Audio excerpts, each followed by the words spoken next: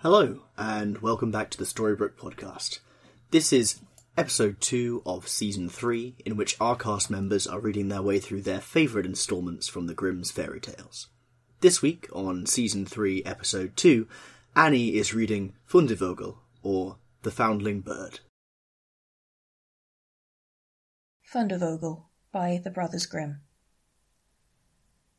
There was once a forester who went into the forest to hunt, and as he entered it he heard a sound of screaming as if a little child were there. He followed the sound, and at last came to a high tree, and at the top of this a little child was sitting, for the mother had fallen asleep under the tree with the child, and a bird of prey had seen it in her arms, had flown down, snatched it away, and set it on the high tree. The forester climbed up, brought the child down, and thought to himself, "You will take him home with you, and bring him up with your Lena." He took it home, therefore, and the two children grew up together. And the one which he had found on the tree was called Fundevogel, because a bird had carried it away. Fundevogel and Lena loved each other so dearly that when they did not see each other they were sad. Now the forester had an old cook, who one evening took 2 pails and began to fetch water, and did not go once only, but many times, out to the spring. Lena saw this and said, "Listen, old Sanna, why are you fetching so much water?" "If you will never repeat it to anyone, I will tell you why."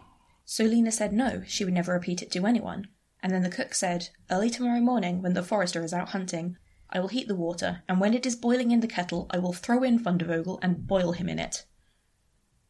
Early next morning, the forester got up and went out hunting, and when he was gone, the children were still in bed. Then Lena said to Fundevogel, "If you will never leave me, I too will never leave you." Fundevogel said, "Neither now nor ever will I leave you." Then said Lena, "Then will I tell you. Last night old Sanna carried so many buckets of water into the house that I asked her why she was doing that, and she said that if I would promise not to tell anyone, and she said early tomorrow morning, when father was out hunting, she would set the kettle full of water, throw you into it, and boil you. But we will get up quickly, dress ourselves, and go away together." The two children therefore got up, dressed themselves quickly, and went away.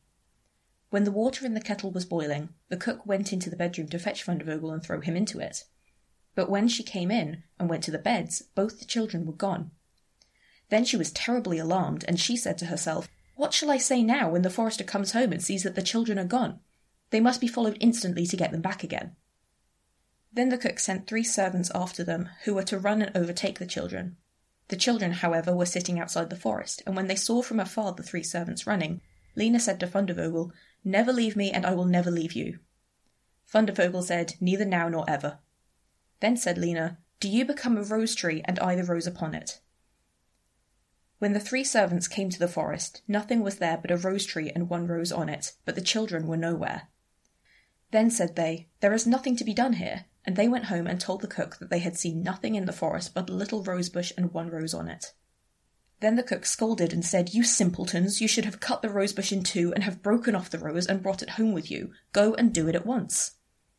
They had therefore to go out and look for the 2nd time. The children, however, saw them coming from a distance. Then Lena said, "Fundevogel, never leave me, and I will never leave you." Fundevogel said, "Neither now nor ever." Said Lena, "Then do you become a church, and I'll be the chandelier in it." So when the 3 servants came, nothing was there but a church with a chandelier in it. They said therefore to each other, "What can we do here? Let us go home."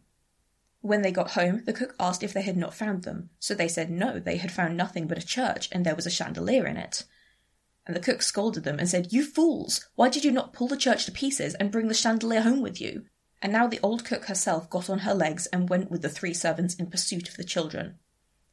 The children, however, saw from afar that the 3 servants were coming, and the cook waddling after them.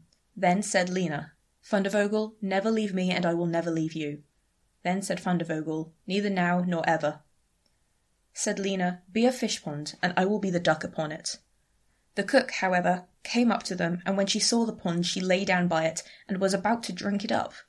But the duck swam quickly to her, seized her head in its beak, and drew her into the water, and there the old witch had to drown. Then the children went home together, and were heartily delighted, and if they have not died, they are living still. Thank you for listening to this episode of the Storybrooke podcast. This has been Fundevogel from the Grimm's Fairy Tales. We'll catch you next episode for our book club discussion of this short story. Until then, you can find us on Twitter at StorybrookePod, That's at StorybrookePod. You can also read along in the meantime. We're reading from the Project Gutenberg edition of the Tales, which you can find online for free out of copyright. See you soon, and goodbye.